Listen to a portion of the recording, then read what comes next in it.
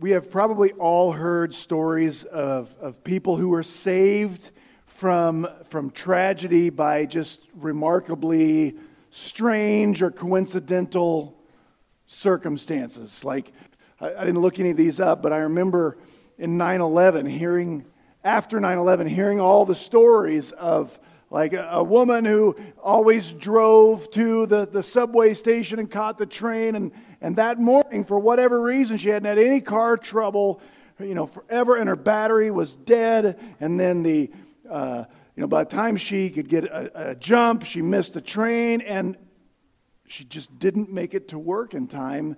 Her office was on the whatever top floor of the World Trade, and she was saved because something killed her battery that morning. A famous story like that is on the day the music died, if you know that line from that song, when Buddy Holly was in the plane that crashed, and Richie Valens was in there, and the rock and roll singer named the Big Bopper was in there. Well, Waylon Jennings was a part of Buddy Holly's band back then, and he had a seat on that plane. Someone else in a different band was sick, and so Waylon gave up his seat so that sick guy wouldn't have to drive all the way across country. And the entire course of history was changed because who else was going to write and sing the Dukes of Hazzard theme song if Waylon Jennings died that day? I just want you to consider how many mamas would have let their babies grow up to be cowboys if Waylon wasn't spared on that day. We can share lots of serious stories about that, maybe some even from your life. And it's comforting to think of God's providence working that way. That God intervened to kill that woman's battery to spare her from being in that building. It feels good to think that way. But if God was there in that way for that woman, for Waylon Jennings to keep him off Buddy Holly's plane, where was he for everybody else? I mean, if God's powerful enough to kill a car battery, are airliner jumbo jet batteries out of his control? I mean, if he could keep her car from starting, is he not big enough or strong enough to keep those airliners on the ground?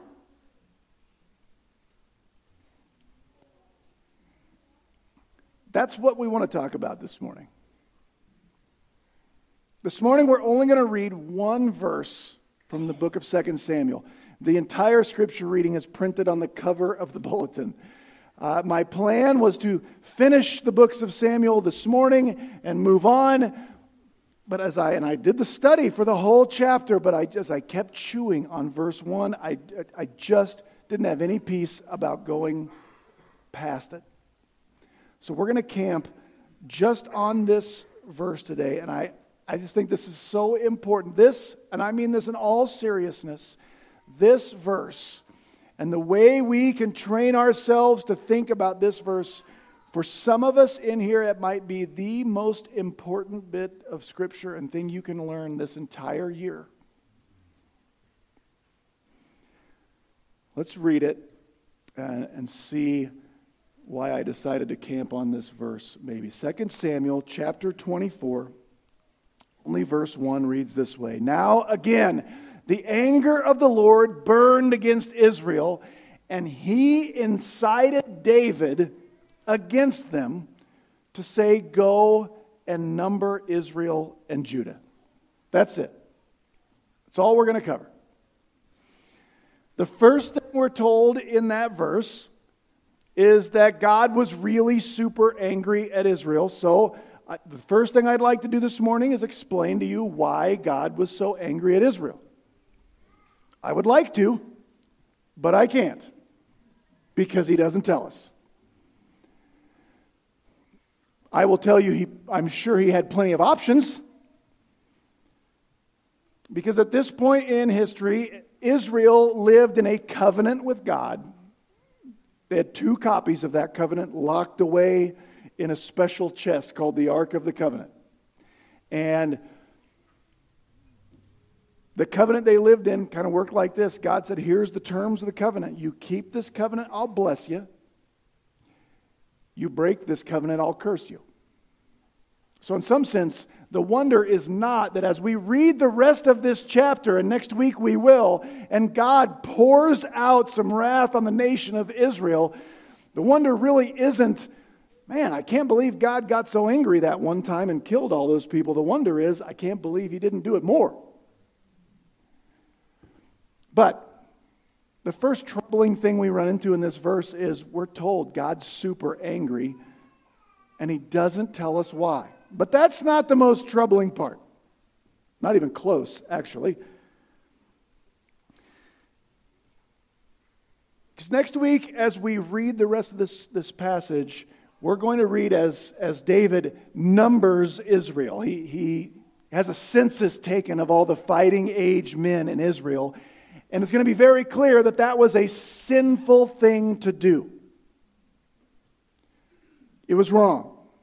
And so, what this verse says is God got super angry at Israel, and God incited David to do something that God thought was wrong. And then as we go forward, we're going to see that God is going to punish Israel for the thing David did that God incited David to do. How's that make you feel?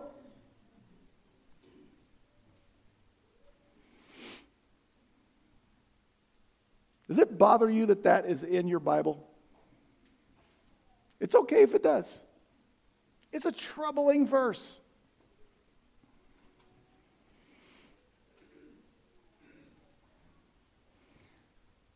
The first thing we can do to try and deal with this, again, God incited David to do something wrong and then punished Israel for the wrong thing David did, that God made at the very least more likely, if not inevitable.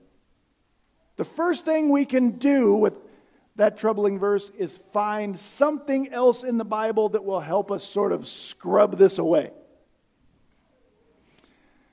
One place we could go is in 1 Chronicles. 1 Chronicles is another history book that parallels this same history that we've been reading in 2 Samuel. And if you go to this story in 1 Chronicles, we read this. 1 Chronicles 21:1 says, "Then Satan stood up against Israel, and Satan moved David to number Israel." So if that's all we had, we could go, well, whew, thank goodness that's in there. You see, it wasn't God that did this. It was that darn dirty devil that tempted David. So maybe what we should do is just kind of ignore this verse, read this verse, say the author of 2 Samuel just got it wrong, and I'll tell you, that wouldn't help us a bit. For a couple reasons. One, we still have to explain what 2 Samuel 24:1 is doing in our Bibles. The second, and probably more importantly, is the Bible is really clear that though Satan is a real being, he can only do what he is allowed to do by the sovereign God of the universe. You see this most plainly in the book of Job, where Satan just wants to kill and steal and destroy, but he only gets to do so when God says he can do so. Martin Luther said this concept this way. He said, even the devil is God's devil. In fact, the way we harmonize these two verses, I don't see a contrast in these two verses or a conflict in these two verses at all. Well, but Pastor Matt, one says that God incited David, and the other one says Satan tempted David, and the answer is yes, both. Yes, they're both true. One, from a theological perspective, God decided David was going to be incited to do something wrong, and then practically speaking, God used Satan to do the tempting.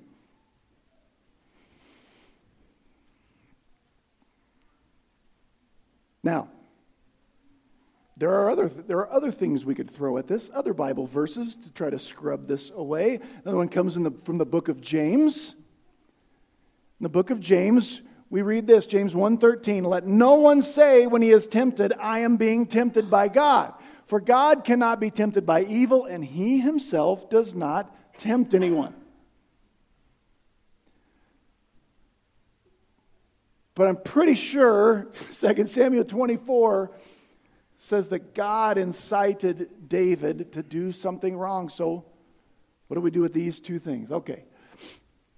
First, what James is saying in James chapter 1 is not, James would never say God is not involved when someone gets tempted. God is not involved in any way. He was powerless to stop it. In fact, if we add one more verse to the context there, James 1:12 says this, "Blessed is a man who perseveres under trial, for once he's been approved, he will receive the crown of life which the Lord has promised to those who love him." Then verse 13, "Let no one say when he is tempted, I am being tempted by God. For God can't be tempted by evil, and God doesn't tempt anyone." Here's what James is saying. First, James is not saying God doesn't do this word ever. You know how I know that? Usually when we hear this taught, here's what we're taught. God just allows people, God doesn't tempt people, but God allows what in people's lives? He doesn't tempt people, but he allows trials. Or he allows tests, which is true. But this word right here for trial is the same exact word as this word for tempt in the Greek. There's only one word. When it's used about God, our translators translate it trial. When it's used about the enemy, the word is tempt. But it's the same word.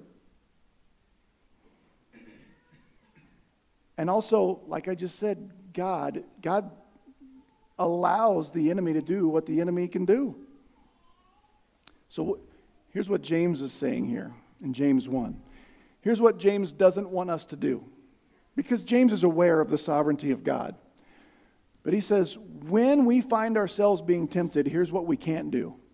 Well, if God didn't want me to do, insert your sin here, if God didn't want me to do that, he shouldn't have let it be right here in front of my face.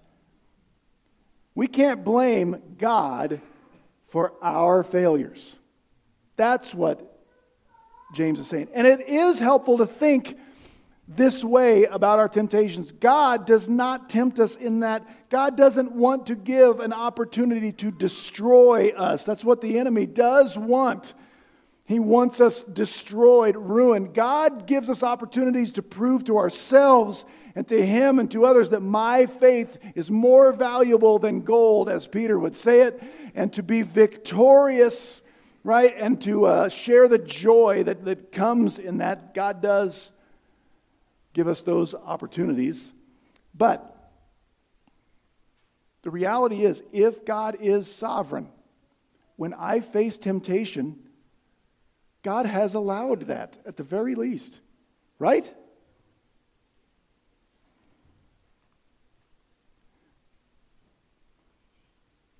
However we want to approach this troubling verse, whatever other verses or concepts we want to throw out, we have to let it say what it says. And we have to deal with this. I just wrote it out, just so we're clear. In this verse, God set events in motion, including, I believe, turning the devil loose to go after David. But those events God set in motion made David's sin more likely, and then God punished Israel for the sin David sinned.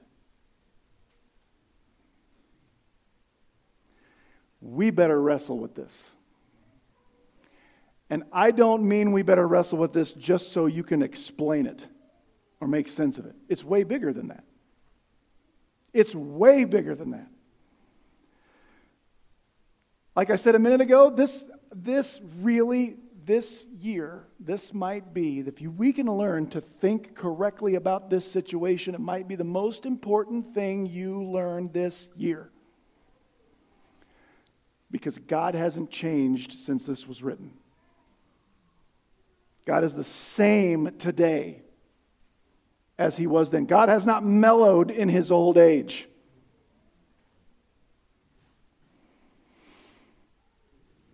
And in this verse, what God sets in motion, and we'll see it next week, God made David's bad decision at the very least more likely. When David made that bad decision, God's going to kill 70,000 men. And God did that.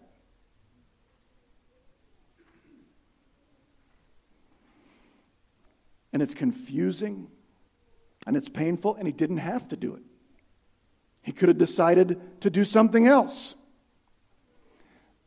But here's why this is so important for us, because for someone in here, one of us is going to be next to go through something that is incredibly painful, for which we cannot find an answer, and for which we will know, God, you could have done something different, and you didn't. And it will not be hypothetical. It will not be trying to wrap my head around a troubling verse. It will be my life. So can we figure out how to think about this today? Can we make some decisions in our minds, in our hearts today that might help us hang on in that day? I think we can. And I think we better. So how do we think through this? Because, I don't want to scrub all our questions out of this verse, because the Bible doesn't. Not only do I not think we can just answer all the questions about this, I don't even think we should. Because this is how life works sometimes. Stuff happens that really hurts. And there's no good explanation. And what do we do then? How do we think about that? All right. So the rest of this is just going to be some thoughts on how to think about the unthinkable.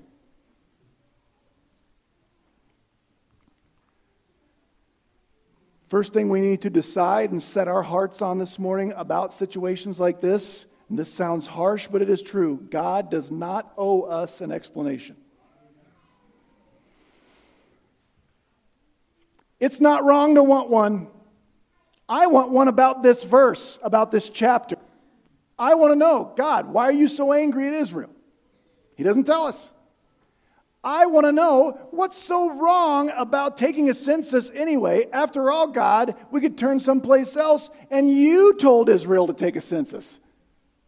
Why is this one so wrong?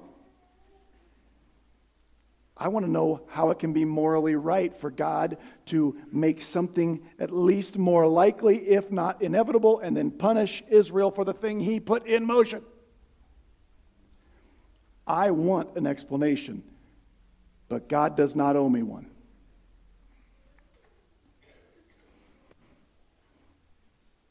The psalmist says that the earth is the Lord's and everything in it, or the fullness thereof. That was a life-changing memory verse for me and Rachel. Because you know what that means? That the earth is the Lord's and everything in it means if all this place is his, he can do whatever he wants with it, and he's not wrong because it's his. When something unthinkable for us happens, and I mean painful, awful, terrible, it can feel like God is invading our house and doing stuff we don't like. But you know what? But this ain't our house. This is God's house. I mean, the whole universe. You know, if somebody breaks into your house, if you go home after church and someone's inside your house, you have every right to require an explanation of what they're doing there.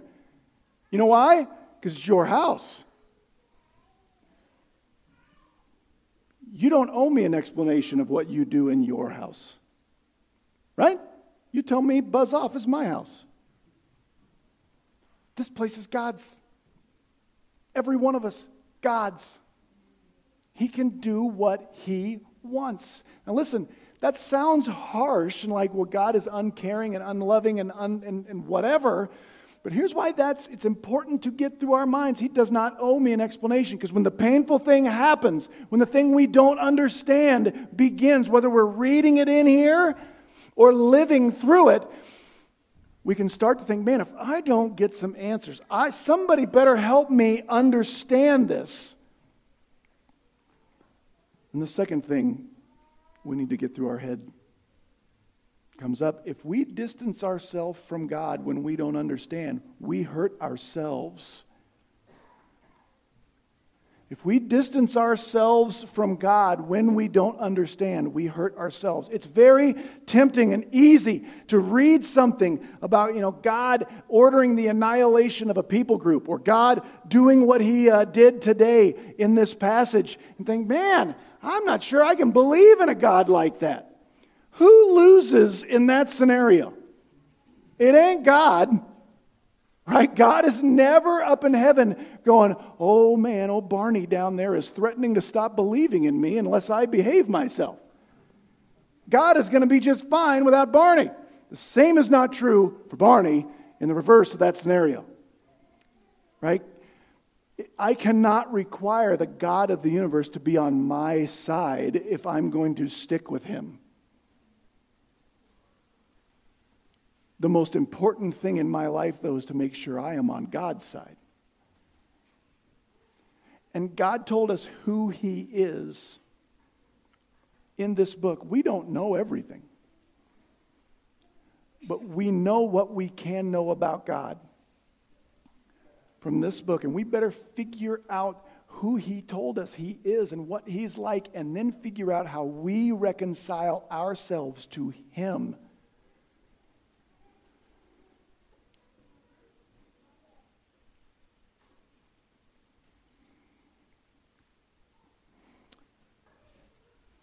I want to reiterate how important it is to think through this, because this is not an isolated incident in the Scriptures, if you think about this.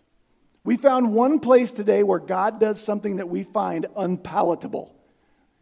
Right? Anybody have today's verse like hanging up in your house someplace?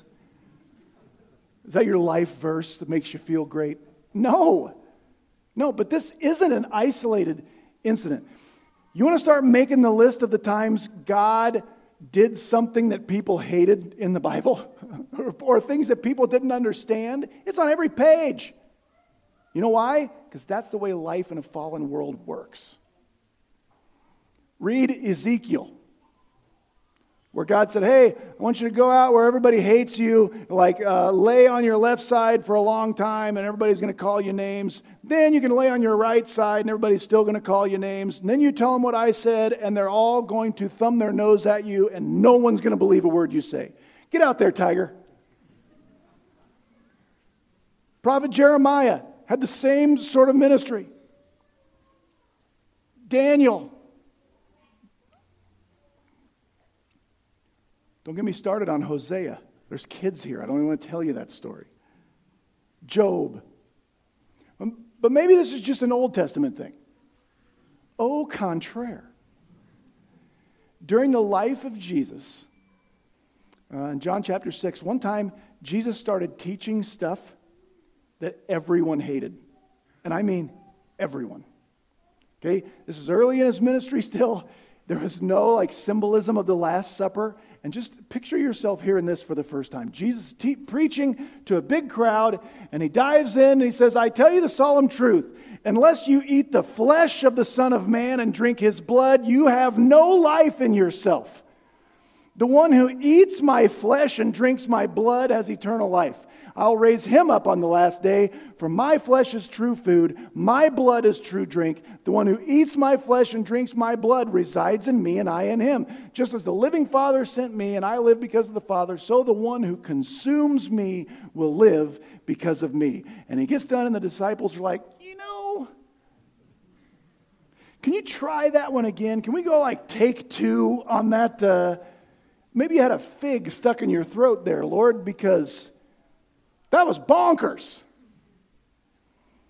And Jesus says to them, and I quote, did what I say offend you? And then he doesn't back down at all. And then people start leaving in droves.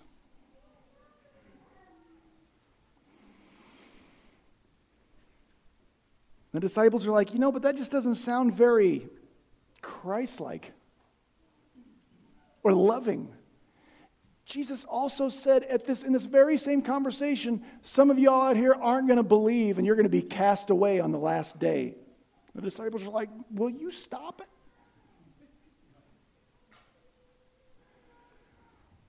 At the end of this conversation, after this, many of his disciples quit following him and didn't accompany him any longer.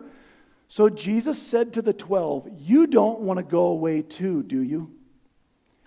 Simon Peter answered him, Lord, to whom would we go? You have the words of eternal life. We have come to believe and know that you are the Holy One of God. After this conversation, Jesus gets the boys. A lot of people just walk like, man, if that's what Jesus is like, I'm not following him anymore. And they go home, and Jesus gets the boys together and says, you don't want to go away too, do you? And do you hear what Peter says in my own translation of the New Testament? It's a paraphrase. It's called the DMV, the Dumb Maxwell version. What Peter says here, do you hear it? Jesus says, you don't want to go away too, do you? And you know what the disciples say? I mean, kinda. Peter says, to whom would we go? Do you hear what he's saying there? Like, I wish we had another option. This is the answer. This is the answer when life comes for you, man. I mean, when things hurt, when you can't possibly understand. God, I don't know what you are doing. Listen to the Lord say, you don't want to leave me, do you? And you say, where else would I go? I can't leave you. I know you're my only hope. But just like the disciples, it's okay to admit, I just wish you would act differently sometimes. Sometimes that's the best we have. Just be honest.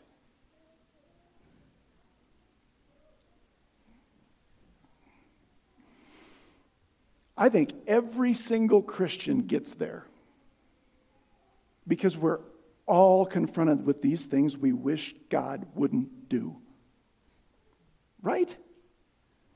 But you hear what's so good about what Peter says is he doesn't say, you know what? I think I do want to go someplace else. I'll go find a God who treats me better. Right? I'll go find some other religion that seems a little more loving. Because Peter at least understands, I don't like this and I don't understand, but there's nowhere else I can go because I know who you are.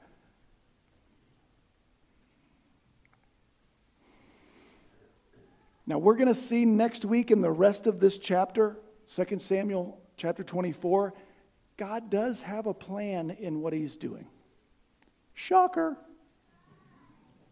He is directing, he does cause David to make a terrible decision, but God has something he wants to do that'll be the bestest for the mostest.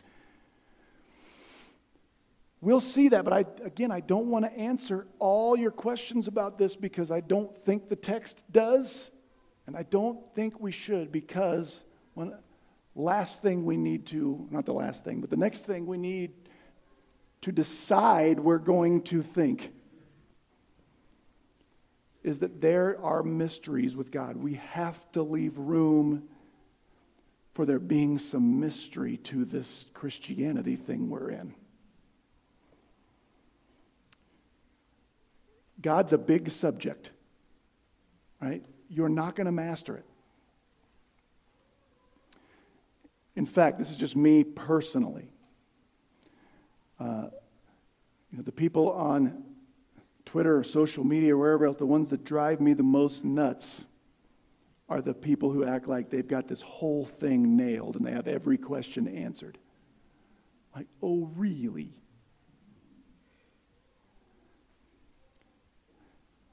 We have to understand God doesn't owe me an explanation, but I have to cling to Him because He's my only hope. And I have to leave room. It's okay that I don't understand. Like, we're talking about God. Do you really think, I mean, if you think about it this way, am I really going to understand the infinite God?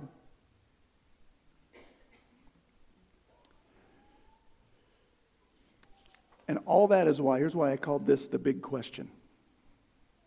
Because when life comes for us and it's really terrible and it really hurts, here is the big question. The big question in those times is not, do I understand God, but do I trust the God I don't understand?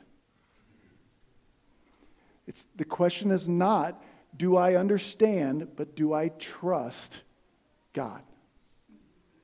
Because we're not going to understand. He's God. We're told a lot about God in here, and we better stick to the fundamentals of what we know about God, right? Otherwise, we'll just invent a God that we like. He will strangely wind up being, if I think about it, a lot like me. Right? But I'm convinced we don't even have the first step of knowing everything about God. Even in this entire book, we know a lot. But I think we're going to be blown away when we meet Him. And we're going to spend the rest of all of eternity exploring all of the wonderful things about God and never learn it all.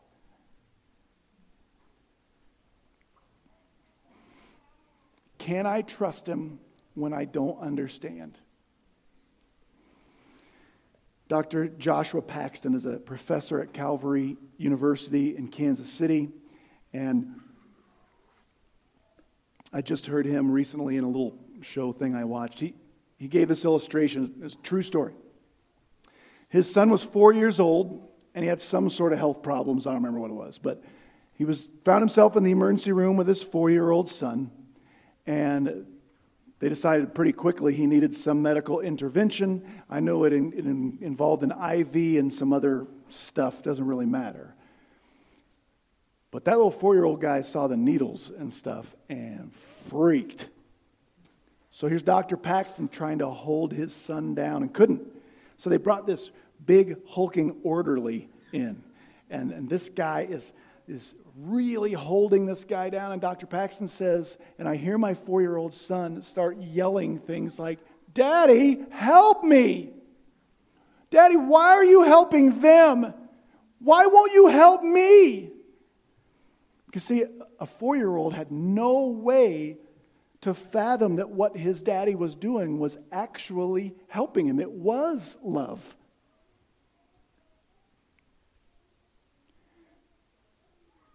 Four-year-olds are way closer to understanding medical science than you are to understanding God. That's why sometimes the best we can do is just say, "I don't get it, and I wish it wasn't like this, but I trust you." When we can get these thoughts through our heads, when we can decide to think these things, He doesn't owe me an explanation. He's not wrong. I can trust Him. I can hang on. I'm not going to allow this to put distance between me and Him because I trust Him when I don't understand. When that can be our thought processes, a fascinating thing can happen when we come to a passage like this in the Bible that's kind of unpalatable, or when life becomes unpalatable. Instead of what we used to do, which is, it is horrible that God could be behind something like this. Be honest, how many of you thought something like that when we read this verse first? It'd be horrible if that's true about God. It'd be terrible if God is behind something like this. So we got to figure out how to make it seem like God's not behind the terrible thing that is happening. Like it was out of his control. God's not that small. But a wonderful thing starts to happen. Instead of, it'd be horrible if God was behind something like this. It can turn into, God, I'm so glad that you are the one behind this. Because if this was just chaos and if this was completely out of your control, then I would lose hope. But I know I will be okay because you are behind this. And then I want to make you a promise before we quit. I'm going to use Paul as an example. Just like in today's passage, like God put Israel through some stuff in the history of Israel, didn't he? Stuff Israel couldn't possibly understand. Slavery and deportations and defeats, and it was just horrible half the time. But Paul, when he wrote the book of Romans, he stood on this side of the cross and he looked back over Israel's history and all that stuff God put Israel through, and Paul could begin to see, oh my goodness, he was pushing history toward the cross. Look at this plan he had, and then Paul just erupts in this praise. And he says, oh, the depth and the riches of the wisdom and the knowledge of God. How unsearchable are his judgments. How fathomless are his ways. Who has known the mind of the Lord? Who has been his counselor? Who had first given to God that God needs to repay him? For from him and through him and to him are all things. To him be glory forever and ever. Amen. What Paul said is he looked back over everything in the history of Israel and goes, holy smokes, look what he was doing. It was awesome, the whole thing. Listen, you will have that same experience if you trust God through Jesus Christ right now. Hang on to him. Someday you will be with him. You will look back over your life and go, look what he was doing. Who could have possibly be smart enough to come up with a plan like that? I had no idea. Just like Joshua Paxton's son had no idea his daddy was being good to him when he was scared and when it hurt. Those of us who trust him now will get that experience later. But the folks who have to have all their questions answered before they'll believe, the folks who decide, well, if that's the way God's going to be, then I'm going to try something else. They are the ones that Jesus will say, some of you will not believe and you will be cast away on the last day. And you wouldn't trust me, so I'm just giving you what you wanted.